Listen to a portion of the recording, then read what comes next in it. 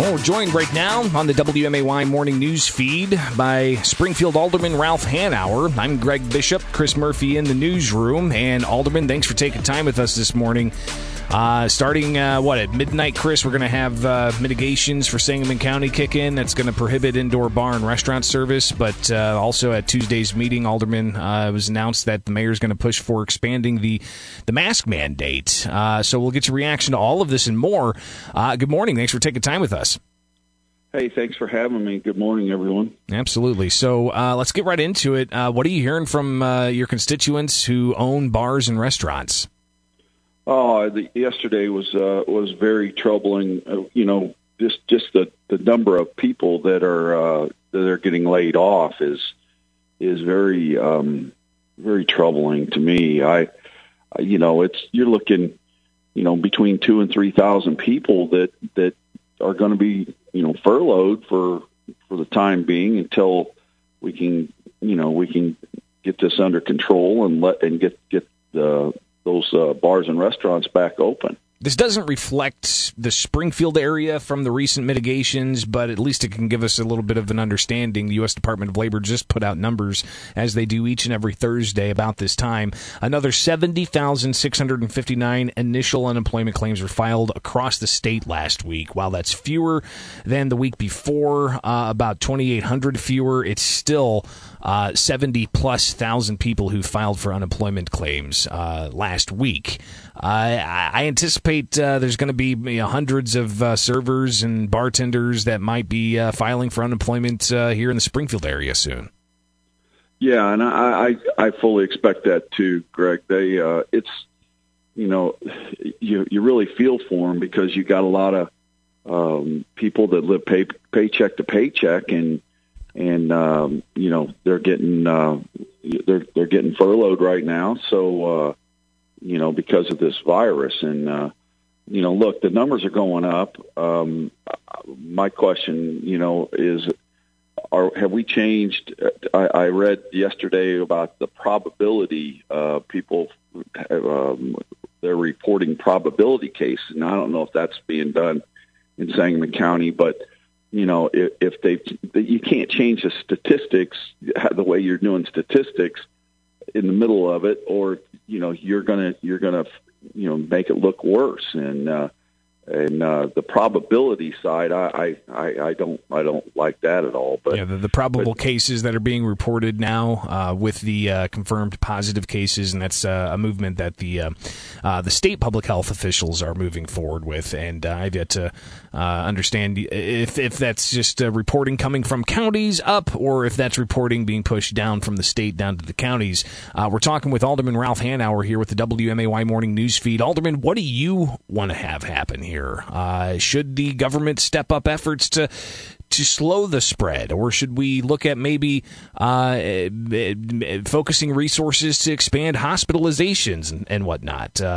What do you want to see happen here? Well, I guess the concerns I have is early on. The state fired up the Vibra hospital that's currently empty, and if hospitalizations are that bad, I have not heard that they fired that up. They had shut it down again, way back. I don't even think they even did anything with it during the spring months.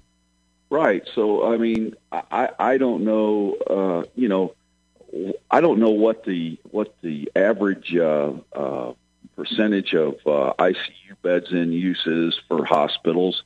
Obviously, I'm not in healthcare. I do know that we got to get people to understand that this thing's for real, but I also think we got to get standard reporting, and you cannot use probability. The probable cases that gives you the ability to say, well, he may have it, or Chris may have it, or so and they get counted in you're either positive or you're not. Alderman Ralph Hanauer. That's what concerns me. Alderman Ralph Hanauer joins us at 7:45 on the WMAY morning news feed. I'm Greg Bishop and Chris Murphy in the newsroom. Alderman, another eye-popping story that Channel 20 broke about the fact that 100 city employees have been dinged in this unemployment scam that people have been doing, that there are 100 city employees that had technically filed for unemployment that, of course, weren't unemployed and didn't even find out about it because it was scammers. Obviously, this has got to be some kind of breach. What do we know about the security of important information for city employees? Well, it's something that I need to talk to Joe Bonasing, who's in charge of our IT department. Oddly enough, I actually had I got one of those credit cards from IDES. It was probably 3 months ago. I turned it over to Representative Murphy. I don't know. I'm not sure if it came from the city or people are getting information from all over, and state reps have gotten cards that, sure. Obviously they haven't done anything at the State House, but obviously they're employed. I've got stories of colleagues of mine who've gotten cards. They're employed. It took them a month to get a call back from IDES, so obviously some big problems there. Alderman Ralph Hanauer, real quick here, the mask mandate. You guys supported it unanimously moving forward for bars and restaurants and retail. Looks like the mayor wants to expand that. Is that the answer here, or are we, just putting out some kind of effort to show that we're trying? Well, I think that that's part of it. But what the mask mandate did, and the reason why I support it, was businesses are getting, have the if they're not enforcing it or they're trying to enforce it, and people, that they get inspected and see a bunch of people that refuse to wear their masks, the businesses get hit for $250 fine or whatever, and going up to $500, and where if a person refuses, the business, it becomes contentious. In this case, I would like it because it did also fine the person, and I've seen people that just absolutely refuse to wear a mask. I think that at this stage, we need to at least, try this and do whatever we can to get the results down, the statistics down. But I think that, and I've gotten calls on both sides of it. People don't like it and people do like it, but it was a way to try to keep these small businesses open. Is also the way I looked at it. We got to try everything to keep the economy going and keep these small businesses open. They're the ones I'm worried about the most. Alderman Ralph Hanauer joins us here with the WMAY Morning News Feed. I'm Greg Bishop and Chris Murphy in the newsroom. And Alderman, when it comes to the future meetings of the City Council, Alderman McMenamin urged for Gail O'Neill to appear and to take questions. What do you want to hear from Gail O'Neill, the Sangamon County and Menard County Public Health Director? Well, I think the statistics are part of it. How we're gathering, how we're doing the tracing, I think is important for everybody to know. Those numbers are important, and the state really probably should have mandated early on that we break down, more, granular, where things are coming from, because where restaurants may not be as big of a problem as bars, that's something that we could have kept some restaurants open, and we may have had to shut down some bars or whatever. But, we've been dealing with this for quite a while, and you would think we'd have better statistics than what we have. And I'm not slamming Sangamon County at all. I know they're working hard to get the best data they can, but in the same sense, I don't know that people are actually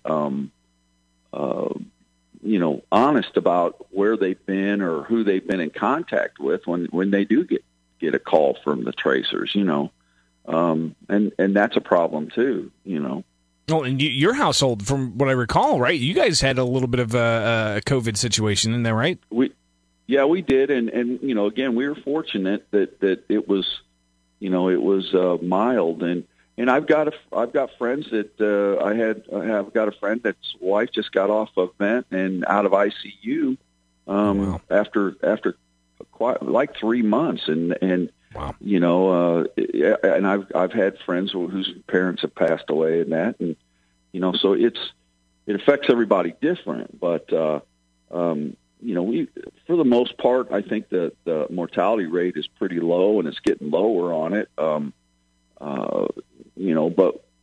But it is a problem, and we've got to do something to fix it. And you still get into when they have a vaccine, is how, if it's 90%, okay, how do you know that you're one of the 10% that it's not going to affect?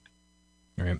So moving forward, the decision's been made in Sangamon County, but how are you guys as policymakers, as city leaders, going to weigh the financial and economic outcomes with the possibility of cutting down on any negative health impacts?